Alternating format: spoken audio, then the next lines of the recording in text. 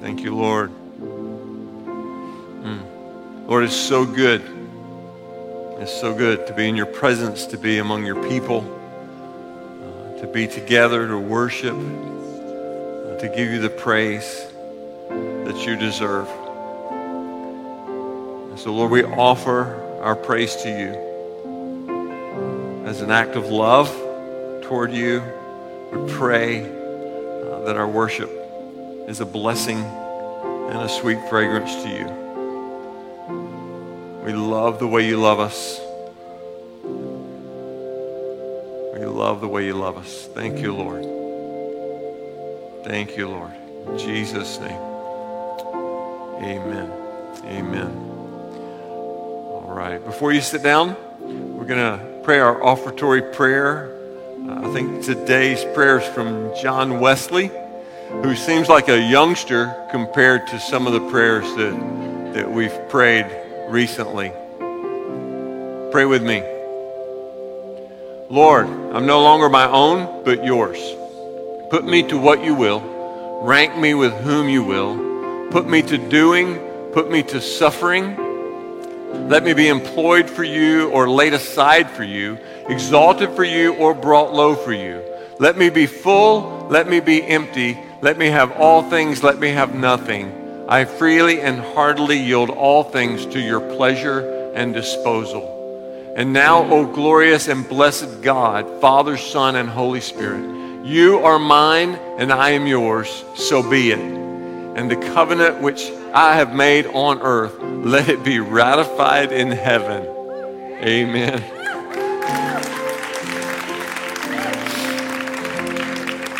Awesome. Awesome. Thanks, John. All right. Wow. That's some good stuff right there. A couple of things going on that we need to be aware of. One is we are coming down the home stretch of the Operation Christmas Child and being a drop-off location. There are boxes still out there, I believe, that can be grabbed and taken home and filled. And if you have questions about that on your way out today, look for Brooke. She may be out there in that area, or Kelly. They probably both will be out there, and they can answer your questions. And hey, grab a box, and let's get those things filled up. And then the other thing, we've been talking about the survey commitment forms that we sent out to everyone, and just encourage you to get those in. We want to get all of those in before Thanksgiving, so we can start to make plans for next year. And here's what I want you to understand about this. If you send in a form that marks things that you're interested in, ministries that you're interested in plugging into, you will get a phone call. So know this, kind of, sort of, almost, maybe not interested, you're still going to get a phone call. And we're going to give you a chance to jump into places that you want to jump into. And we won't ask you to plug into every place that you list, okay? But we'll give you an opportunity to pick the one that you're most interested in, okay? Or the one or two or six. All right. Good? Okay. Perfect. We're going to read today from Nehemiah chapter 8. We're going to read verses 1 through 12.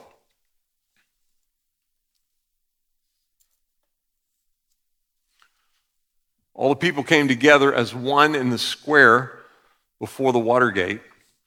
That was a different water gate, by the way. They told Ezra, the teacher of the law, to bring out the book of the law of Moses, which the Lord had commanded for Israel. So on the first day of the 7th month, Ezra, the priest, brought the law before the assembly, which was made up of men and women and all who were able to understand. He read it aloud from daybreak until noon. So just think about that for a second.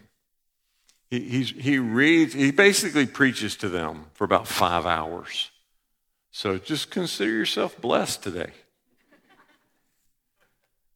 From daybreak till noon, as he faced the square before the water gate in the presence of the men, women, and others who could understand. And all the people listened attentively to the book of the law. Ezra, the teacher of the law, stood on a high wooden platform built for the occasion. Beside him on his right stood Matthiah, Shema, Ananiah, Uriah, Hilkiah, and Maaseiah. And on his left were Pedaiah, Mishael, Malchiah, Hashum, Hashbaddanah, Zechariah, and Meshullam. You could clap. You really could clap right now. Ezra opened the book. All the people could see him because he was standing above them. And as he opened it, the people all stood up. Ezra praised the Lord, the great God, and all the people lifted their hands and responded, Amen, amen. Then they bowed down and worshiped the Lord with their faces to the ground. The Levites, Yeshua, Bani, Jerebiah, Jamin, Akub, Shabbatai, Hodiah, Messiah, Kelita, Azariah, Jozabad, Hanan, and Peliah instructed the people in the law while the people were standing there. They read from the book of the law of God, making it clear and giving the meaning so that the people understood what was being read. Then Nehemiah, the governor, Ezra the priest and teacher of the law, and the Levites who were introducing the people said to them all, This day is holy to the Lord your God. Do not mourn or weep. For all the people had been weeping as they listened to the words of the law. Verse 10, Nehemiah said, Go and enjoy choice food and sweet drinks, probably sweet tea, and send some to those who have nothing prepared. This day is holy to our Lord. Do not grieve, for the joy of the Lord is your strength. Verse 11, the Levites calmed all the people, saying, Be still, for this is a holy day. Do not grieve. Then all the people went away to eat and drink, to send portions of food, and to celebrate with great joy, because they now understood the words that had been made known to them. Lord, I pray that you would speak to us today. God, you gave a revelation to the people that day. You used the priests and the Levites, the teachers of the law. You used them to do it, to help the people to understand. Even things that they thought they understood, you helped them to truly understand. And so we pray today that you would do the same thing. I pray that you would open our eyes and our hearts, that you would illumine our minds, that we would understand what it is that you're saying to your people, what your invitation to us is. In Jesus' name, amen. Now, in the Hebrew Scriptures, Ezra and Nehemiah are actually the same book, and they're bound together in one book, and they're called 1st and 2nd Ezra. And many believe that Ezra wrote both of them. The pattern in both books is the same. If you look at them, you look at an outline of just about any commentary, you'll see that the pattern of the two books is the same. It's basically return from exile, rebuild the temple, return from exile, reform. So it's rebuilding the city, rebuilding the wall, rebuilding the people. Nehemiah was the cupbearer to King Artaxerxes. Now, that was a great job. You got to drink a lot of wine. But the problem with it was that the reason you were getting to drink it is because it might be poisoned. And so every time you had a glass of wine, it might be your last. And that was his job, though. He was supposed to drink. He's the cupbearer. He has to drink the wine before the king can drink it. Now, King Artaxerxes was the stepson of Esther. And that's probably how Nehemiah got this great job. And Artaxerxes gives Nehemiah permission to go and rebuild the walls of Jerusalem. And I think a bunch of our women have recently gone through a study of Nehemiah, so you've read all about that story. In chapters 3 through 7 of Nehemiah is all about the rebuilding. They're going back and they're rebuilding the walls of Jerusalem. And then in chapter 8, Ezra gathers the people and he reads, and he explains the law. He doesn't just read it, but he reads it and gives explanation. So he reads it and he tells them what it means, gives them explanation of it. And it says that he does this from sunup until noon. And so, we're talking 4 or 5, maybe 6 hours of this. And this is done during the Feast of Tabernacles, which is also the Feast of Harvest or the Feast of Booths. And this typically, for the Jewish people, is a celebration feast. It is a time of joy. It is a time of happiness. It is a time where they are to celebrate in joyful celebration. But the people, as they listen to the reading, they are so moved by what they hear that they begin to weep. And Ezra may have, many scholars believe that Ezra actually thought that they should be weeping, but that Nehemiah did not want them to weep. Nehemiah was focused on the rebuild. Nehemiah thought this was a time of celebration. He believed that this was a wonderful occasion and a time to celebrate and to live. And the truth is, there's a sense in which they're both right. They're both right. The people are wicked, and the reading of the law should sober or sadden them, in a sense, but only for a moment. Only for a moment. Because if they really understand the purpose of the law, then sadness will fade and joy will come. If they understand the purpose of the law always points to the promise.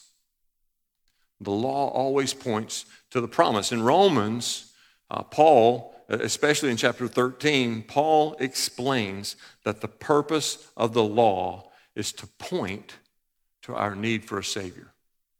And so God gives us a law, not as a burden, not as something heavy to carry, but God gives us a law and he gives us a promise that is always to be connected to the law. The reason for the law is to point to the promise. The law points to our need for the promise. And the promise is Jesus. Jesus is the promise. Now, in the middle of the garden, there were 2 trees. In the middle of the garden, there are 2 trees. There's the tree of life, and there's the tree of the knowledge of good and evil. And God says to Adam and Eve, you can eat from any tree. You can eat from any tree, but you cannot eat from the tree of the knowledge of good and evil, and if you do, you will die. Now, the reading of the law or the reading of the gospel, just think about this. The reading of the law or the reading of the gospel will have a very different effect upon you depending upon which tree you're eating from. Sadly, the vast majority of people sitting in churches today are eating from the wrong tree. The vast majority of people sitting in churches today are eating from the tree of the knowledge of good and evil. And unfortunately, the reason that many of them are doing that is because that's the tree that they're being taught from. Jesus didn't call us to live for him. He called us to allow him to live in us. To live in us. And that is the only arrangement that will work. It's the only one that'll work. It's the only arrangement that produces life. Every other arrangement leads to frustration and defeat and death. And so if right now, in your Christian walk, right now, if you feel more shame and more guilt and more frustration and more defeat and more bondage, if you feel all of those things more than you feel the joy of the Lord, you're probably eating out of the wrong tree. If you are racked with fear and anxiety. It could be because you're eating out of the wrong tree. The tree of knowledge of good and evil says, read, study, learn, try harder. And over time, you'll learn to be more like Jesus. Just try to be good. Just try to be good. You know what C.S. Lewis said about trying to be good? C.S. Lewis said, no man knows how bad he is until he has tried very hard to be good. Jesus said, get this, this is Jesus talking. Jesus said, I can do nothing of myself.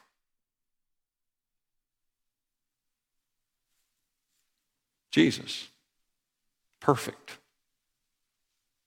God incarnate, sinless. And he says in John chapter 5, verse 30, I can do nothing of myself. Jesus actually said that he couldn't live the life that he calls you and me to apart from the Father. That's big.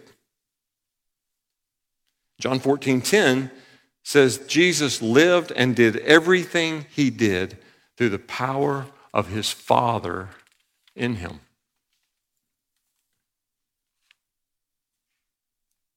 You see, the problem with try harder, read the Bible more, witness more, give more, pray more, go to church more, and eventually you'll be more like Jesus. You know what the problem with that is? It's not the gospel. That's not what the gospel teaches. Now, those are all wonderful things.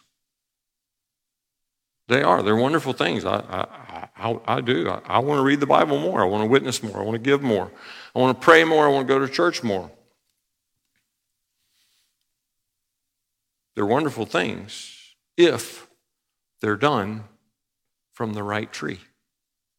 If they're done from the right tree. If those things are done from the tree of life, they produce life.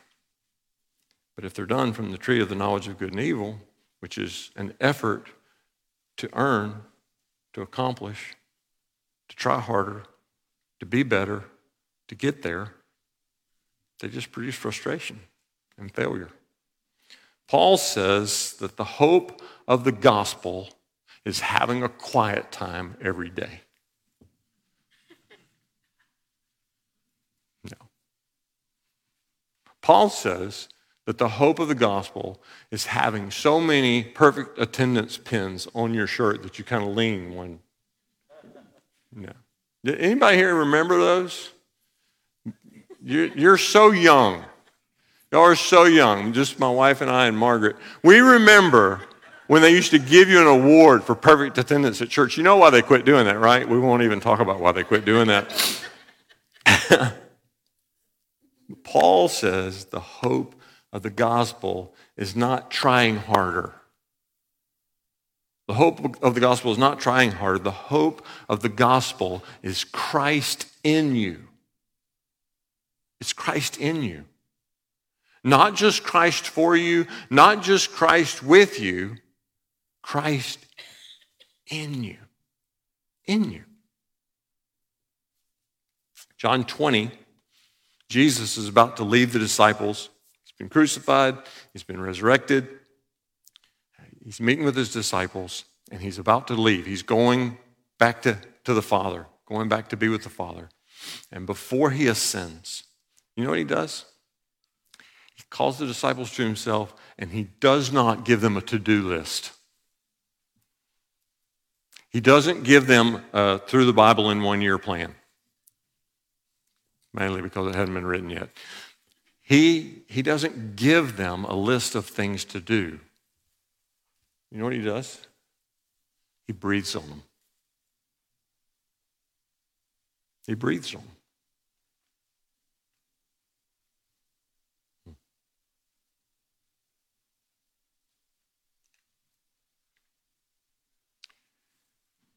Jesus breathes his breath on them, and guess what happens? They start living like he lived. You know why they started living like he lived?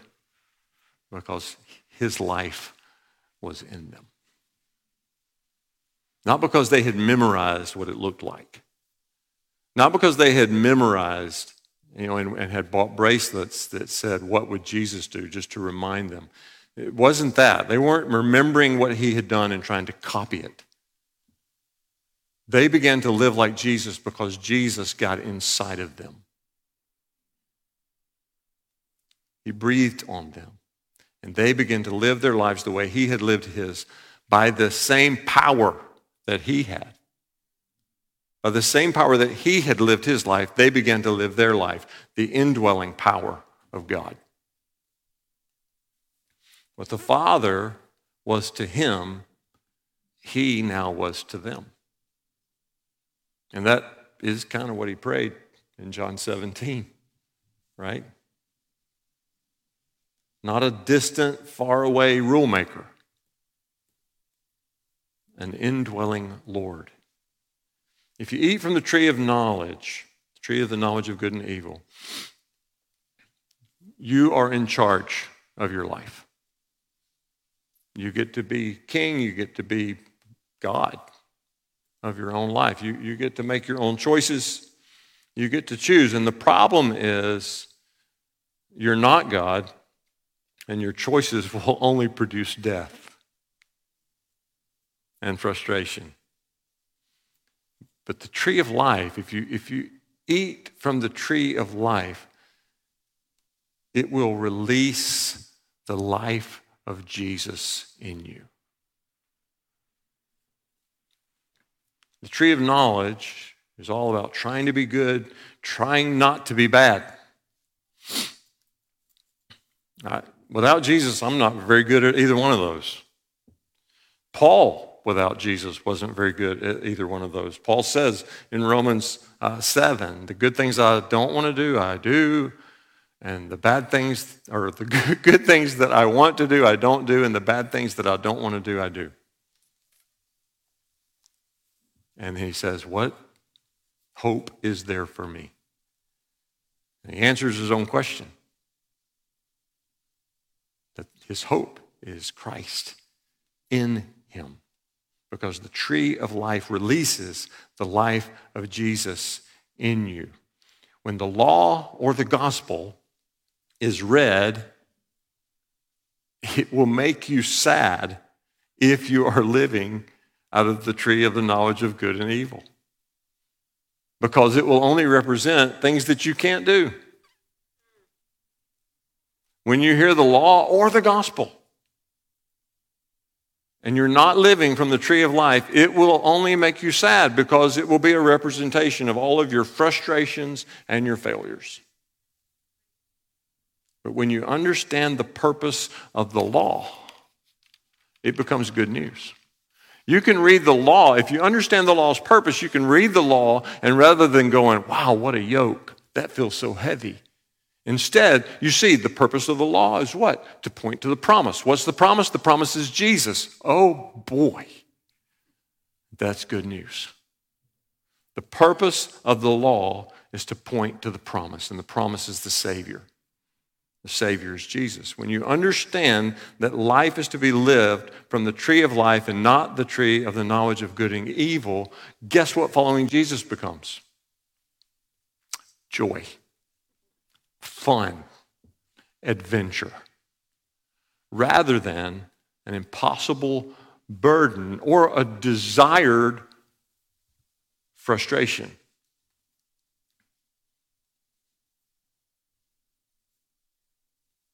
The tree of life says, enjoy him more. The tree of the knowledge of good and evil says, try harder. Which one you want? In their book, Jesus Manifesto, Leonard Sweet and Frank Viola give this quote. The Bible teaches the highest possible moral values. But the Bible is fundamentally not about morality. Following the Lord Jesus Christ involves living out the highest moral values, but following Jesus is fundamentally not about morality. Conversion to Christ involves a moral transformation of life, But conversion is not fundamentally about morality either.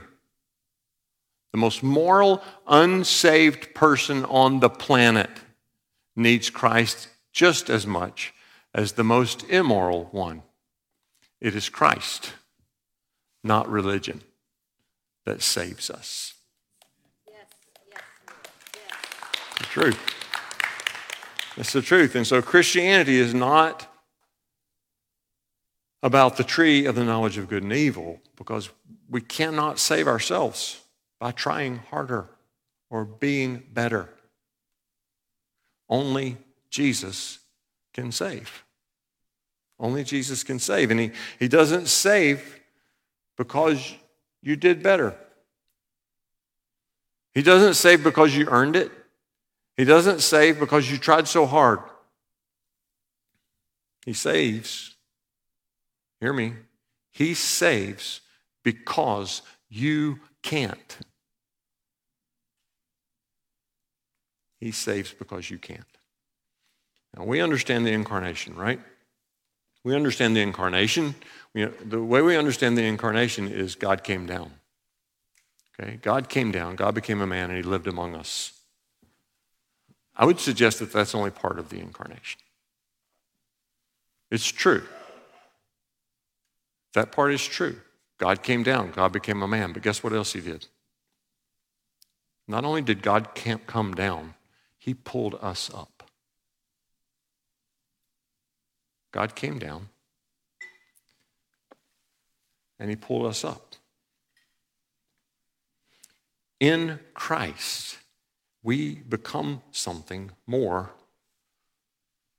than we were. In Christ, we become something more than we were because he is in us.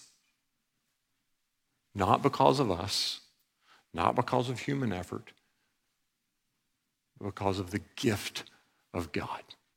The breath of Jesus, the same breath that he breathed on the disciples, he breathes on us. Abraham and Isaac, they're going up the mountain, and God has told Abraham he has to sacrifice Isaac, right?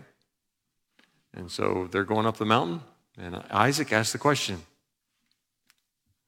Father, where's the lamb? See the knife, see the fire, where's the lamb? And Abraham says, God will provide a lamb. God will provide the lamb. The law's purpose was to point to the promise. The promise is the lamb. When John is baptizing people in the Jordan and he sees Jesus coming, he points at Jesus and he says, behold, the Lamb of God who takes away the sin of the world. That's the promise. That is the promise. The Lamb of God. God will provide. God will provide. Now, let's be honest. What do you think about when you hear the words, God will provide? Too often, when we hear the words, God will provide, our minds go to, well, shoot, that means I'm going to be healthy and rich. Right? Healthy, wealthy, and wise. God will provide. But it's better than that. It's better than that. Because God provides the lamb, you get to be his house. You get to be God's house. Not this, you. You get to be God's house. He wants to live in you. That's the key to life. It's the key to joy. It's the reason that Nehemiah and Ezra said to the people, This is a day of joy because the joy of the Lord is your strength. We read that verse and we say, okay, the joy of the Lord is our strength. I'm supposed to be joyful. Let me figure out how to be joyful. Nope. It's not your joy that's your strength. It's his joy. And the only way you can have his joy is for him to live in you. Not a faraway God with a list of rules to follow. He wants you to be his house, people. He wants to come and live in you so that he can live his life through you. If you're eating out of the wrong tree, doesn't make you a bad person, just makes you a miserable person, frustrated person. God wants you to eat out of the tree of life. He wants to live in you. Now let's pray. Jesus, what a deal.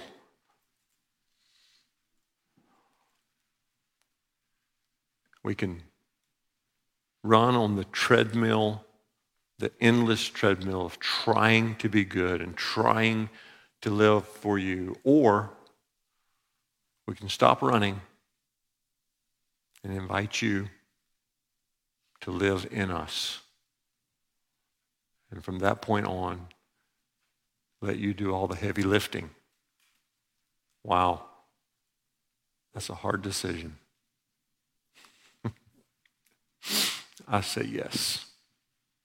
I say yes. I want to be your house. In Jesus' name, amen.